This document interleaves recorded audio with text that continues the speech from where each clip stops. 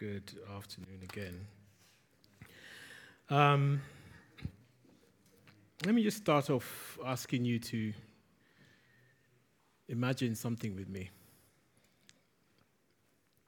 Imagine the hostility between Russia and Ukraine has ended, and the Russian government decrees a return of captured rebels and regions back to Ukraine. The Donbass, all those places they've taken hold of, and just, you guys can go back now. And then after a while, though some situations just keep happening, taxes unpaid. So the local governments in those places where people have gone back to can't provide services or welfare. Taxes unpaid, and public officials even drop or lower the standards of accountability and fees for services and leave the delivery of public services to cowboys and cowboy tradesmen. They even begin to ridicule the system that the government has in place, people who've returned there, and even the officials who are meant to be part of the service. Law enforcement, well, things are tight, so we allow people to break the law. And then some even let foreign militia, those who feel they're loyal to Russia, just let them dictate how to run the local government as well. Worse still, some returnees even criticize the government, saying, it's really pointless to keep the law, and, government actually treats evildoers as successful. Just don't get caught. Only it's not Ukraine. It's God's people. It's 6th century before the time of Christ, Israel, who've returned from exile and been returning from exile to Jerusalem for over 100 years since the first proclamation of mercy on the cities of Judah and Jerusalem. The government is God's rule, and Jerusalem has also built a new temple and restarted priestly services. Those were just the similarities. And other things that were going on that, you could say were similar in some sense. Tithes for the priesthood are not coming in, neither offerings, no contributions. Priests and the less well-off who get support from these incomes are, at a disadvantage. We're dealing with stuff like that these days, right? Cost of living. The priests, in turn, would let people bring blind animals for sacrifice to God in this new temple that's been built against regulation animals, things that are clean, not lame, even if the worshippers who bring them have kosher sacrifices to present. They treat the Lord's altar, the priests, like it's not important. The place where people bring their offerings to meet with God. Truth be told, they're tired of their role, or they regard their role as tiresome. It's just too much hassle, it's too much stress. People coming to worship, they also offer dodgy animals, even though they have healthy ones to offer as required. The priests don't even correct them. And then guess what? I kind of found this a bit amusing. I say God has a sense of humor. They cry when God does not pay attention to their offerings as well. With all these going on amongst the restored people of Israel, do you begin to wonder what peace of mind God would let them in on. This is just by way of an introduction to a new series as we take a really brisk walk through Malachi, the book of Malachi. And let me just quickly introduce us to the book before we spend a moment in prayer, and then I read what we're looking at today. Just a few quick things to quickly note, okay? To set the mood before we go any further. Notice where the book of Malachi is in your Bibles. If you have a Bible, physical, paper, or phone, just look for where it is. See where it is. Notice where it is. In the order of Old Testament writings from the times of Israel's history before Christ, this was the last book deemed worth including as part of the collections of God's words. Note that. Very important. That's not to say that there are no other writings of Jewish history between this book of Malachi, which was written about 432 years before Christ, and the time of Christ's coming.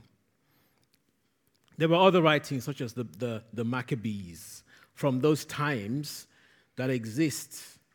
But even the Jews and those of Jesus' day, and even Christ himself, didn't reckon them as part of the canon of Holy Scripture. In other words, they're not believed to be God's revealed or inspired word. Have you noticed where Malachi is in your Bibles? Seen as the last in the canon.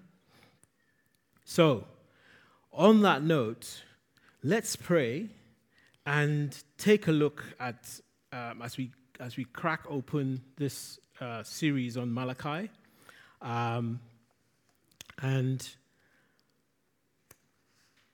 we're going to look at just a few things that, a peace God's going to let us in on a piece of his mind, considering the context in which Malachi was sent to speak to Israel. Heavenly Father, I just want to thank you.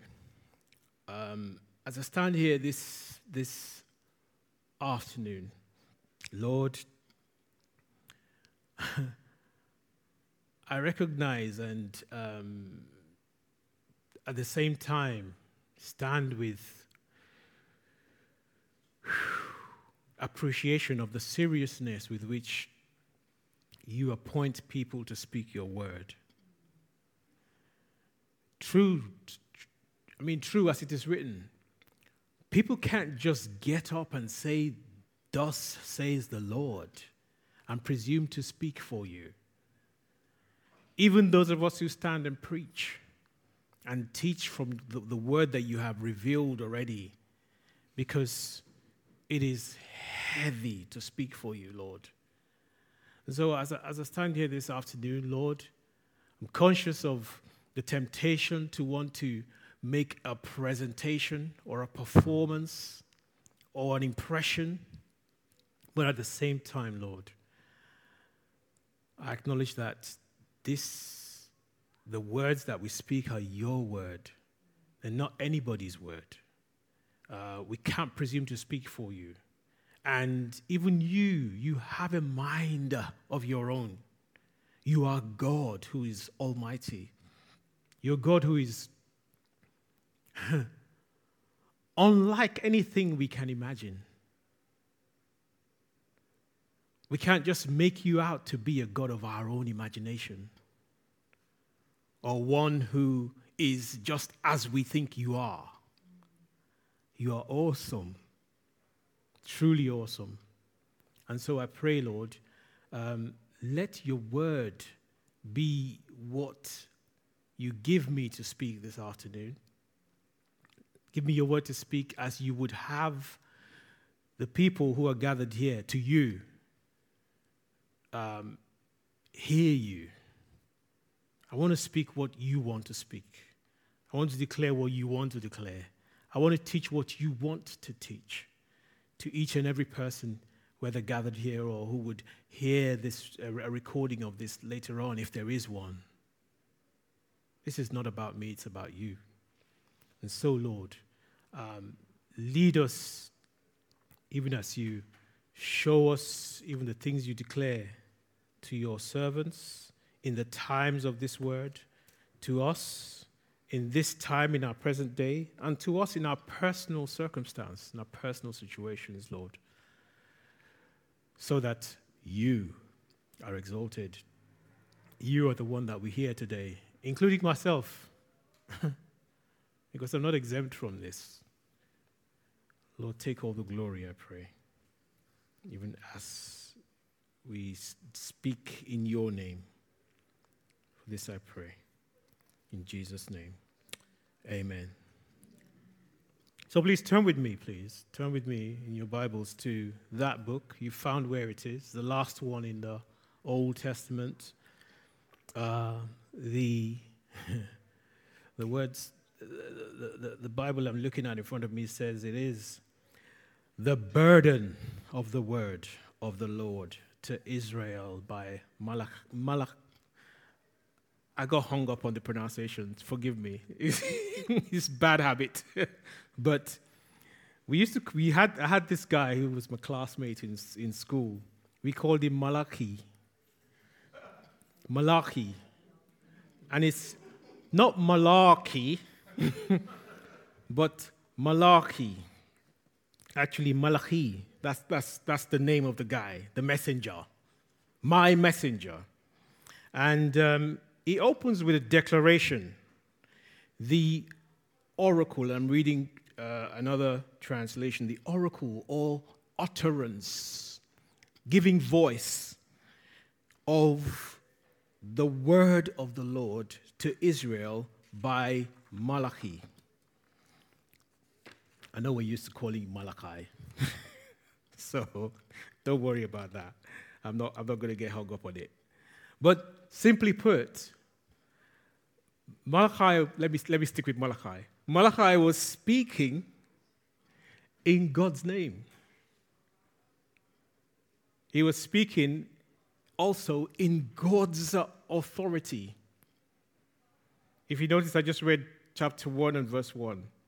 He was speaking in God's authority. So he was thus speaking what God himself, not himself, reveals. So God reveals his mind to Malachi, and Malachi speaks and gives voice to it. Like God's mouthpiece. He's God's spokesman, God's spokesperson, communicating God's will and mind to men. This also says something to the fact that prophets are not self-appointed.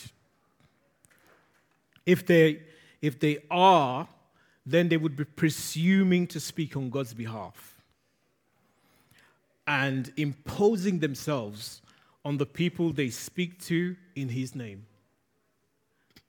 I take the place to just say this basically to tell us a bit at the same time about the particular type of word we're looking at. It's God has the power to do this, and in his name. In other words, he has the power to communicate and appoint a spokesperson, make that person his mouthpiece, who would declare his mind and his word, what he reveals to the mouthpiece. And the person has the power to do this, and in his name, his word, and authority are at stake there. That is, God's name, God's word, God's authority are all at stake. Not like God's going to lose his name or lose his authority or lose his power. No, he won't. But it's not like anyone can overthrow God either. Curious thing here, and this is something that in our lives experience, if we have had any exposure to people out there in the world, wanting to have a piece of this, many seek to counterfeit what God can do and appear to be something. And the appeal is strong to do so, but this is in God's power. And it's worth looking up. I give this to you to look at in your time, just because of time. It's worth looking up Deuteronomy chapter 18 and verses 15 to 22 for a better understanding of God commissioning, ordaining the prophet and his ministry, ordaining mouthpieces and what they do, and even the marks that go with that. So in this general sense, this book is prophetic in that is Malachi speaking, and he's speaking what God has revealed is on his mind and is his will for Israel. So, come back to the point I started off with again. Malachi spoke as God's messenger to God's people, and a particular people who had returned to Jerusalem after being away in exile. So let's look at what Malachi's utterance of the word of God has to say to Israel. He makes several claims in this book. He makes several claims, that is, God makes several claims. Remember, it's God speaking through Malachi. And he makes several claims apart from the one we're going to look at, which is just the first 5 verses, or verses 2 to 5. There are claims that God makes calling the people to repentance with respect to the priesthood, which has become corrupted, like I described in the introduction. He makes claims with regard to worship, which has just become routine. Routine, simple, just like that. Talks also about divorce, which has become widespread, and social justice, which has become broadly ignored. Broadly ignored. Because after all, the tithes and the offerings collected into the storehouse were actually used to serve partially those purposes. And then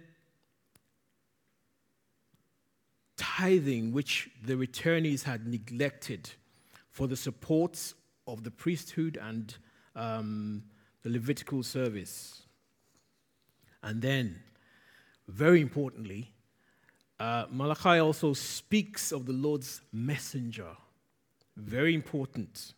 A very important, if you like, stake in the ground that marks an expectation of the Lord's messenger who will prepare the way before the Lord. So today, let's look at God's first claim and Israel's response. I would urge you, honestly, to just stay tuned in, hang in there for the next 6 weeks just to see how God addresses these claims, each of these claims, and points them out and makes a point of them. My prayer is that before I step away from here, much as this may sound like we're looking at, history, this is just about Israel. This is just about people who returned from exile. We'll see indeed that God speaks to us as well through Malachi. So, reading on from verse 2. Let's look at God's first claim and Israel's response.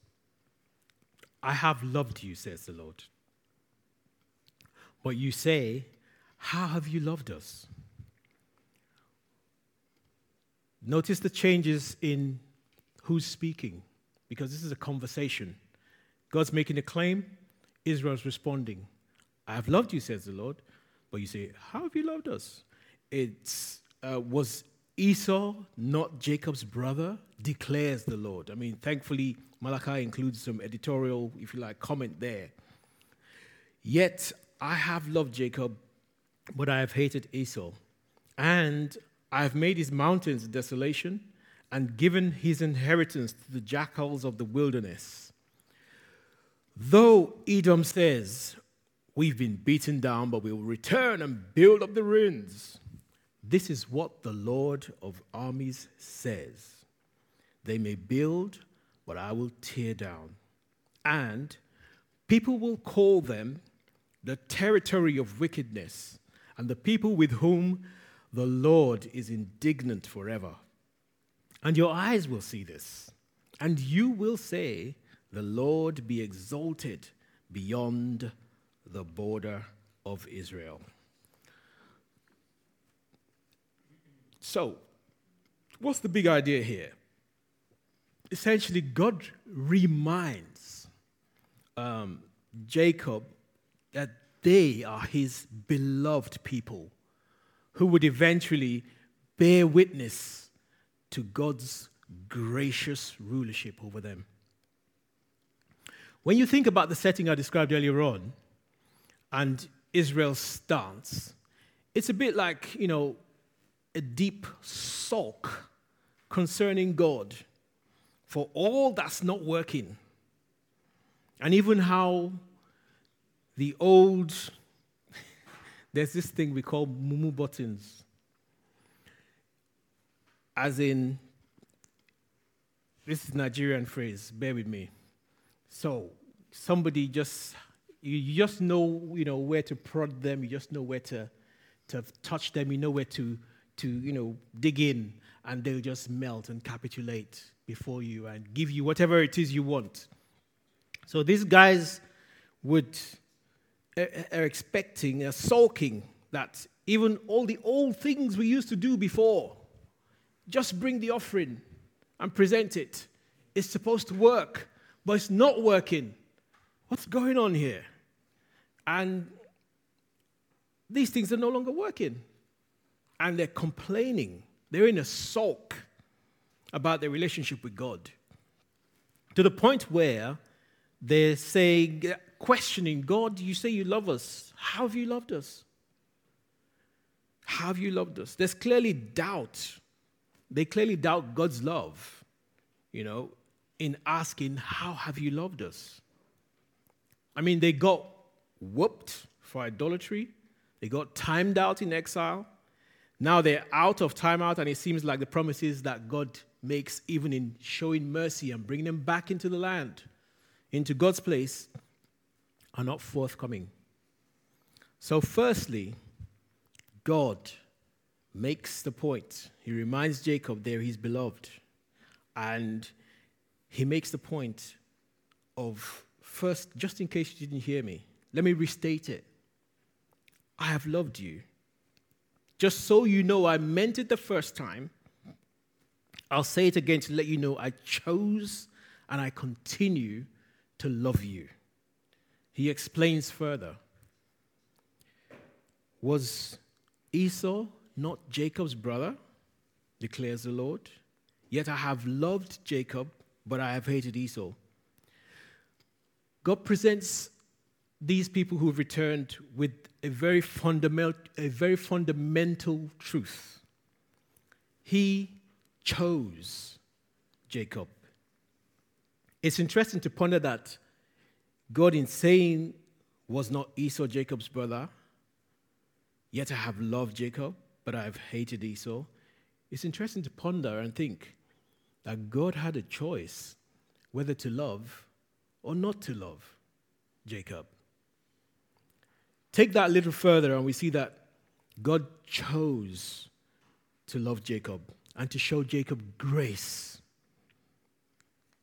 Take it even a bit further and see that God is committed to bless and to see his promises fulfilled through Jacob. That's him saying, in saying these things and relating these things to Israel or to Jacob, forgive me if I use the names interchangeably, because Israel is the name God gave Jacob, one of the twin brothers born to Isaac, Jacob and Esau, and he refers to that here. Jacob was later renamed Israel, and I'm used to just referring to him in that name. So just in case you hear me saying Israel, I'm still talking about the same person. So take it even a bit further and see that God is covenanted to bless him, to see his promises to, even before Jacob, to Isaac, fulfilled through Jacob. This commitment that God makes to love, the choice God makes to love Jacob, is not based on any human merit, but is based on God's choice even before Jacob had had any children, had even been born, while he was even just conceived. As we will see, if we refer to the account in Genesis, there's an account in the book of Genesis, the first book in the Bible, chapter 25 and verse 23. So Rebecca finds herself, Isaac has been praying for children. Rebecca finds herself, she's conceived in answer to God's prayer, in answer to Isaac's prayer, and then she finds she's got 2 children, or she's got children in her womb, and there seems to be a tussle going on, and she goes to consult the Lord. What's happening? Is this how it is with these things?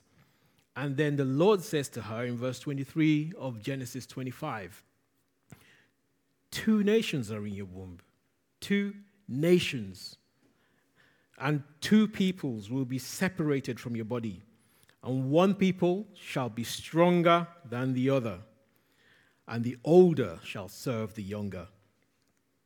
2 verses later on, after this, you see that the older that was born first was Esau, and the younger was Jacob.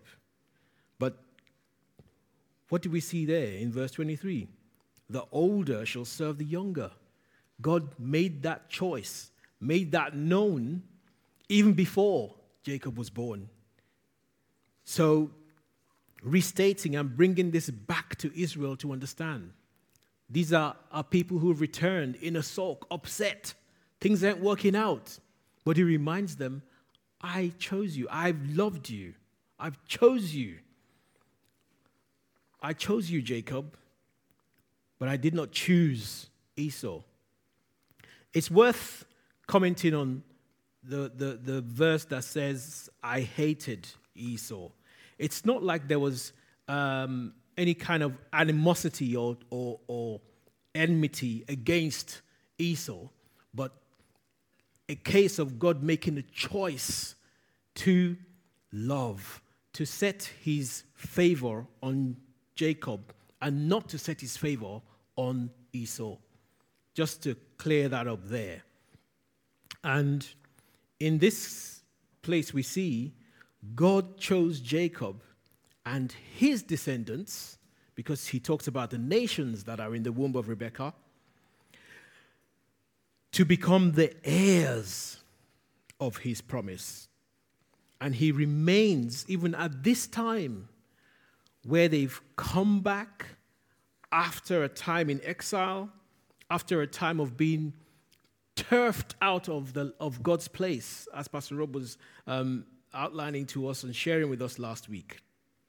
God's people turfed out of God's place, the land of promise, and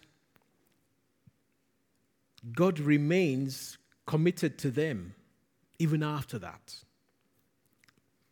I wanted to read a long passage, but I'll touch on it in the application of this point.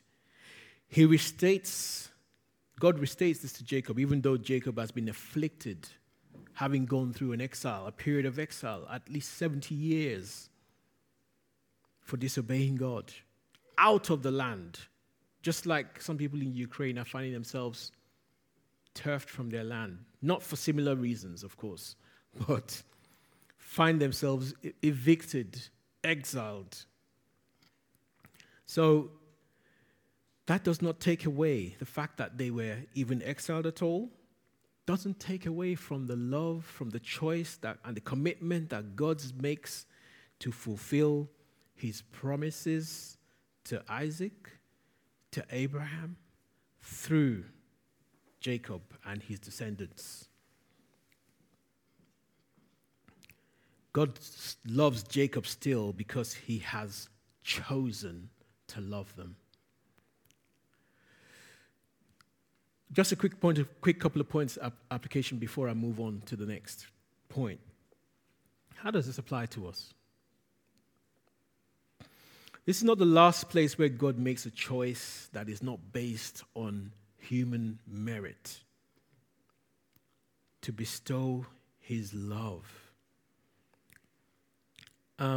Touching briefly on it, Paul explains it clearly enough in Romans chapter 9. Can I ask you again, please take time to read this. But if there's anything I would ask you to take away, please make it this very passage. The idea of this text is revealed in Romans chapter 9 and verse 8. Please turn with me there.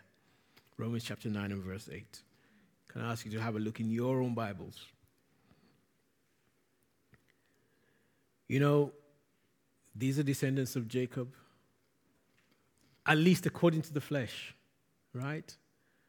I mean, when the first sets of exiles returned, I think we went through Ezra, Nehemiah. There were some who were found, they couldn't establish their genealogy and all that, and they were excluded from the priestly service and so on. But look at what Paul's saying in Romans chapter 9 and verse 8. That explains this so well. It's not the first place where God makes a choice that's not based on human merit to bestow his love. Romans 9 verse 8. It is not the children of the flesh who are children of God, but the children of the promise are regarded as descendants. In this account, or in Romans chapter 9, Paul talks extensively. I mean, this is the second example he uses, but he also cites an example of a promise that God makes to Abraham's descendants.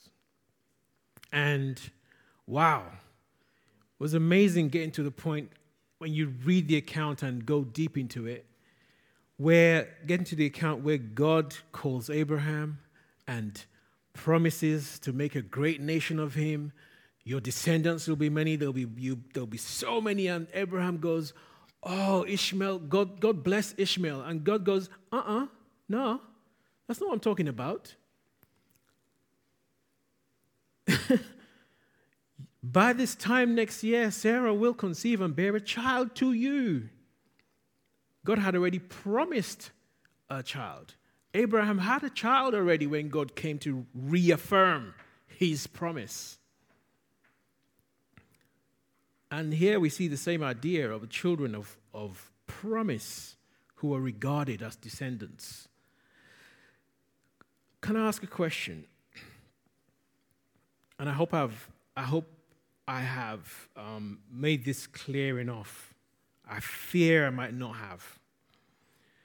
Do we question our relationship with God on account of our estimate of our own position with God, our own position before God?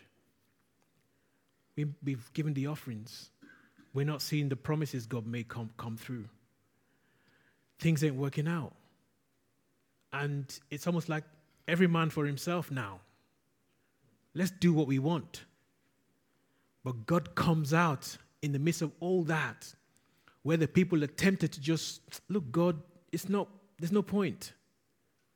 This isn't working. After all, 70 years of exile hasn't really achieved anything. If anything, the temple that we rebuilt and saw rebuilt was smaller. People who'd seen the old temple cried their eyes out when they saw the temple. Like, this doesn't look good. Does our relationship with God look bad in our own eyes? Well, I've heard people ask at times, am I under a curse or something? Because things ain't working out right.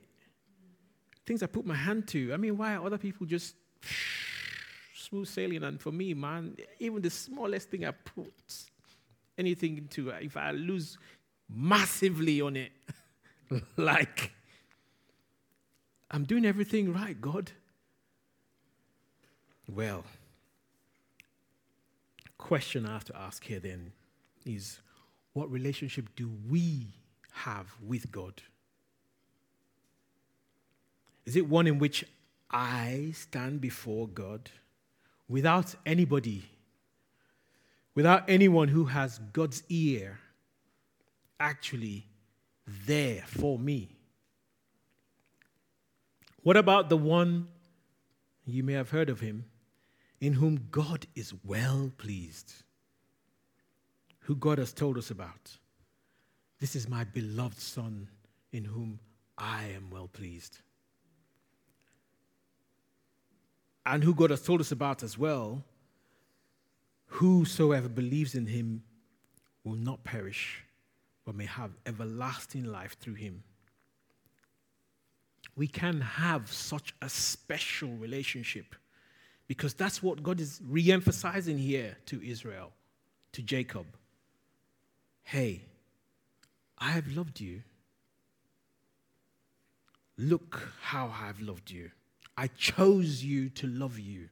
I chose you to fulfill my promises to your forefathers, to establish and bring redemption even through you, to bring it about through you.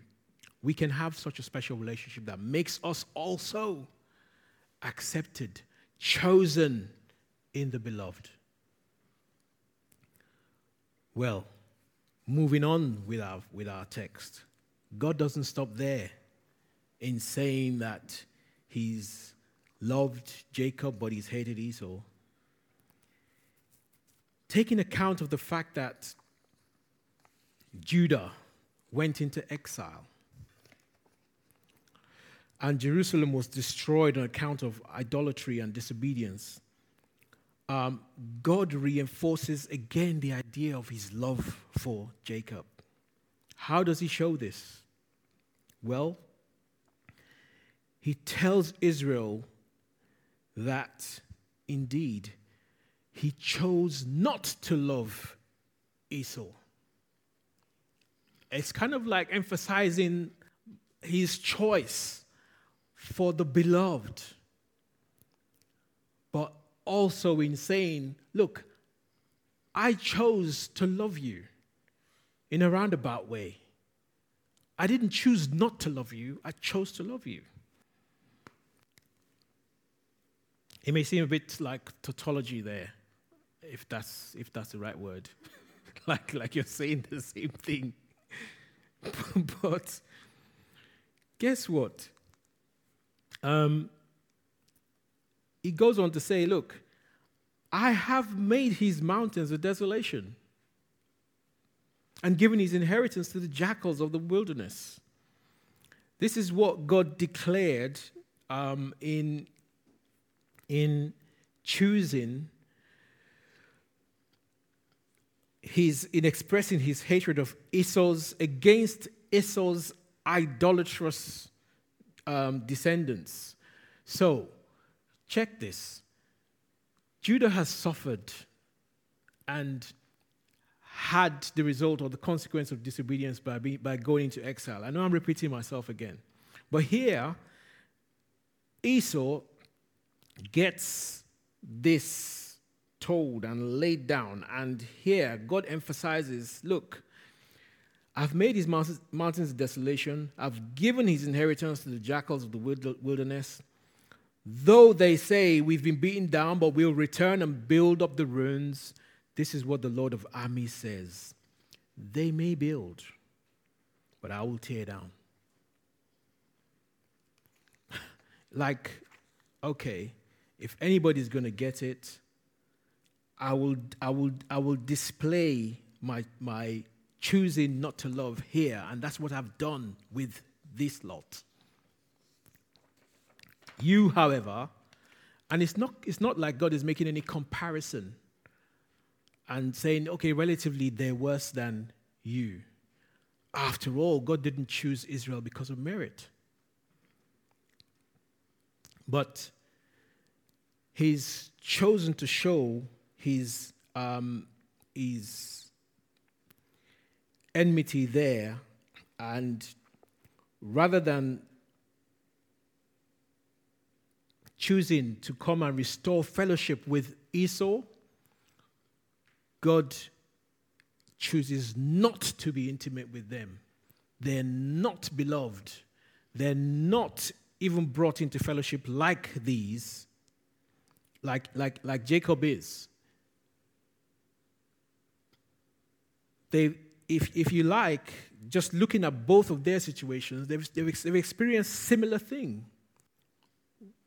Edom or Esau got beat up by Egyptians, by Moab, by the Babylonians, but same thing for Jacob. But God comes back to Jacob because they're his beloved and still restores them back to their place, rather than and doesn't do the same with Esau. Well, and he lays their heritage, even the land that they have inherited, bare, lays it desolate. And we see an account of God's determination to do this in Obadiah. That's one little book of prophecy in the Old Testament. God again, an ordained messenger speaking God's mind about Esau and declaring what he's doing, even concerning them, for their role and their involvement as well in taking Judah into exile.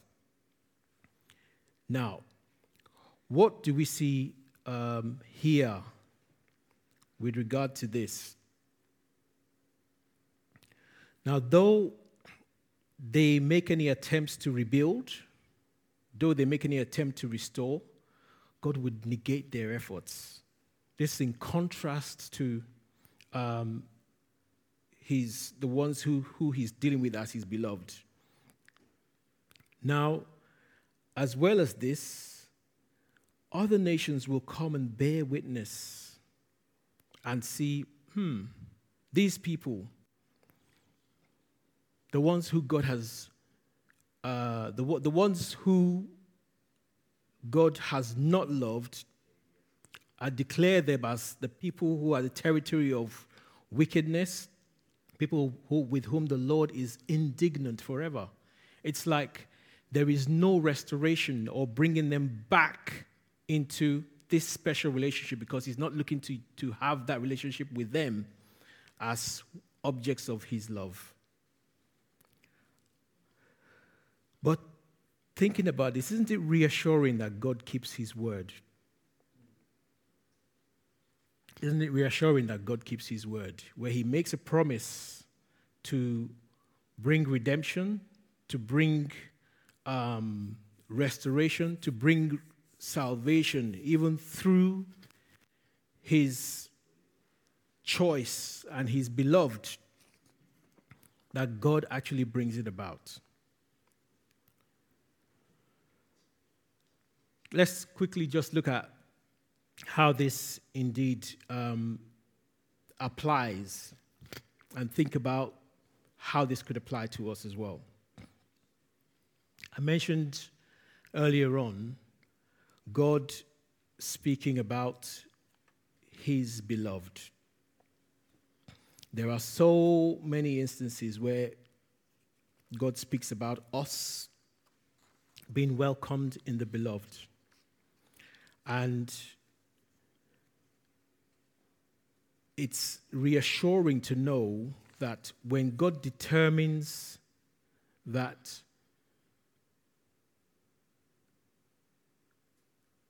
he will not hold transgression,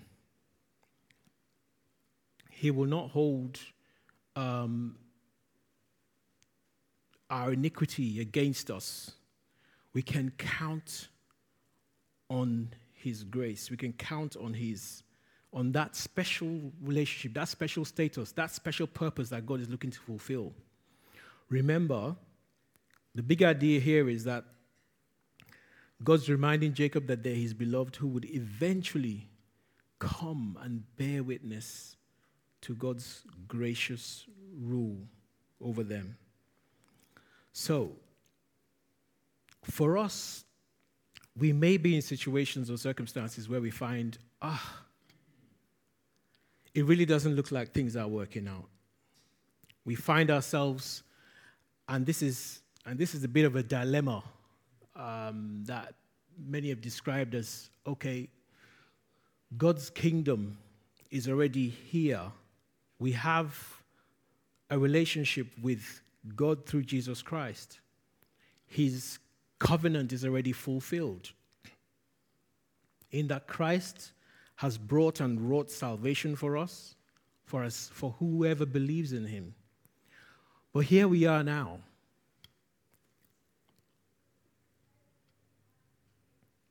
Is every promise of God, all the things we look for and hope for, every bit of the salvation that that God has brought and promised to us in Christ, is that fully, completely realized right now?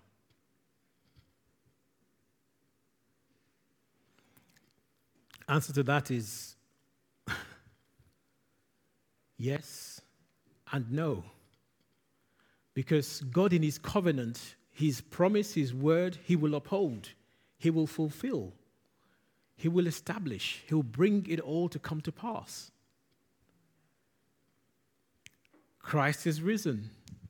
Our sin is taken away for all who believe in him. Or in the sacrificial death of Christ on the cross, taking away our sin. We are called to walk by faith in Jesus Christ. And yet, we're in this world.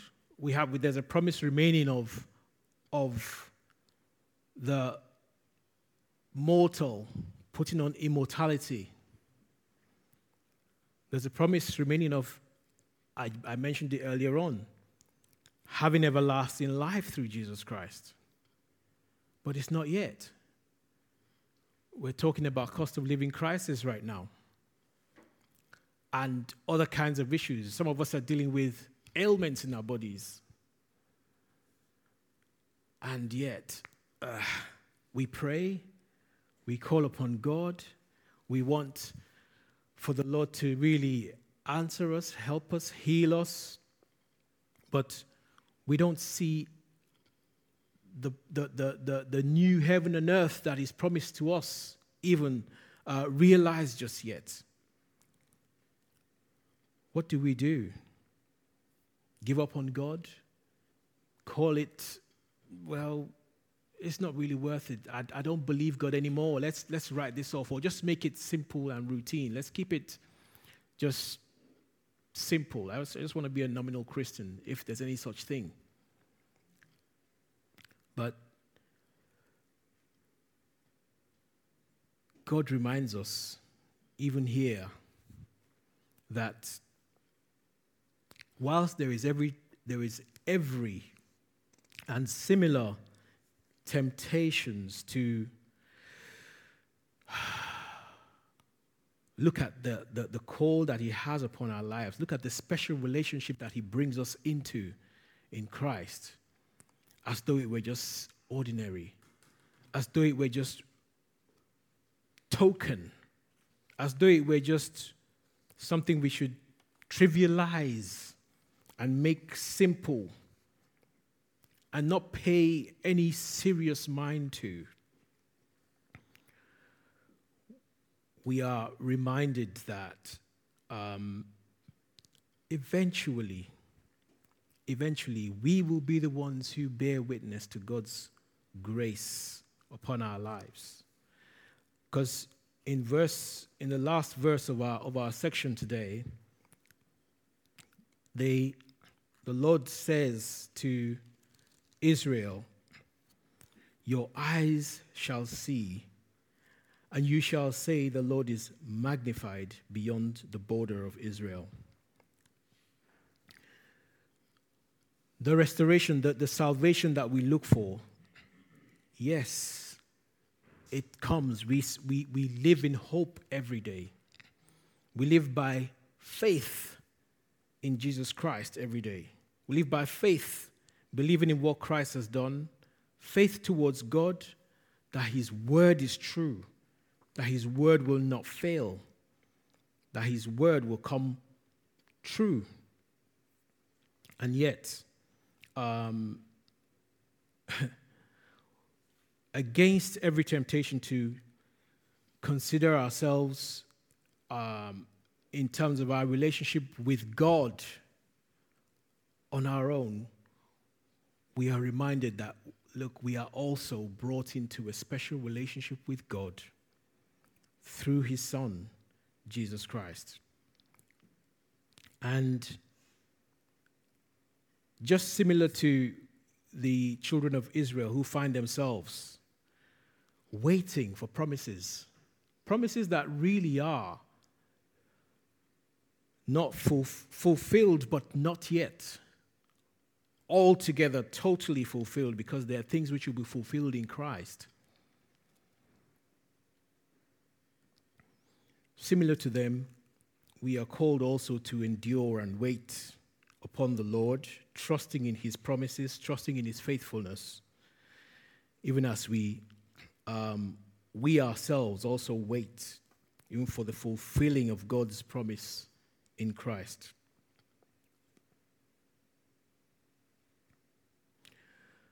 Those also who experience and see the wrath of God, those who are not loved by God as well, the opportunity remains for us too, or for such as would count ourselves as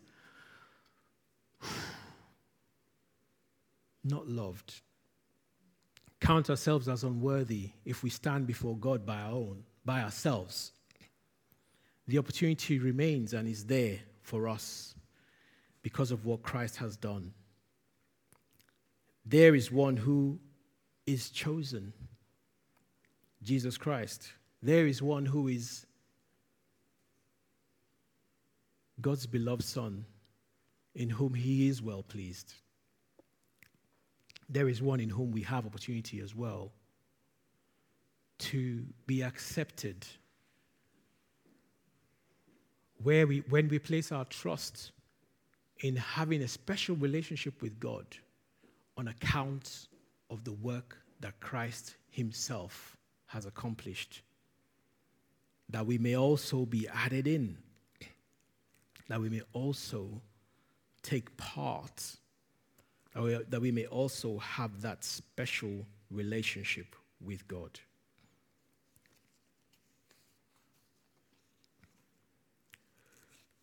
I want to conclude on reading this, excuse me.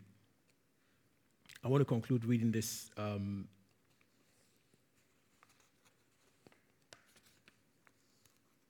verses in Romans chapter 9. God says, excuse me. God says in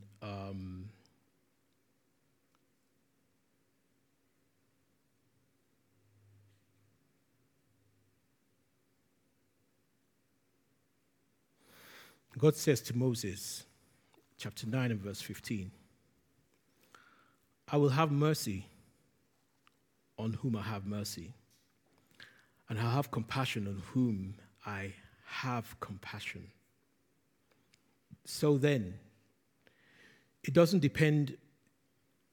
depends not on human will or exertion, but on God who has mercy. And should there be any who find ourselves questioning our relationship before God, wondering, am I one who is not loved? Am I one who is not chosen? Am I one who is not beloved? The opportunity yet remains. Because as we see God here remind his people that they're his beloved, it's very, very interesting that they are beloved not because of anything that they have done, not because of anything that they have worked, not because of any merit. And though tempted to turn aside from God and carry on working in our own strength, we have the opportunity as well to enter into this special relationship with God, being chosen, being loved, being God's beloved people. As indeed God says in Hosea, Romans 9:25, and we read this a couple of weeks ago, those who were not my people, I will call my people. And her who was not beloved, I will call beloved. And in the very place where it was said to them, you are not my people, there they will be called the sons of God. We see a people who are not worthy, not meriting, not even knowing, not even having done anything of themselves, good or bad, to merit and to welcome or attract the love of God. Being loved, being chosen, being received and welcomed by God, and having the opportunity also to eventually bear witness and declare, even through such invitations as this, that God is gracious and his name will be exalted even among all the nations, declaring the opportunity that there is for all who are not God's people, even to become his people as well. For those who were not loved, to become beloved. And in every place where it was said to them, you're not my people, there they will also have opportunities to be called the sons of the living God. Let's pray. Father, thank you. Much as your word speaks to your people who are chosen, who are your beloved people, special people, for your purpose to be accomplished, who would eventually indeed attest to your goodness and your grace in all the nations, among all the people. Lord, we pray as well, even for us, for ourselves, who have also had the opportunity and been invited to have a relationship with you through Jesus Christ. Praying, Lord God, that indeed as many as hear this word, hear your word, will take advantage and enter in. Jesus describes it saying that, the kingdom of God,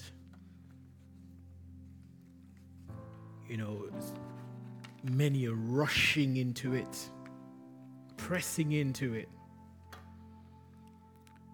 For as long as there is today, Lord, I pray, make that opportunity real, make that opportunity known, make it clear, Lord, that there is still opportunity for us, for as many as hear your word, to be your beloved people and to also bear witness to your grace. Lord, thank you. Thank you even for your word as you have given us today. We pray this in Jesus' name. Amen.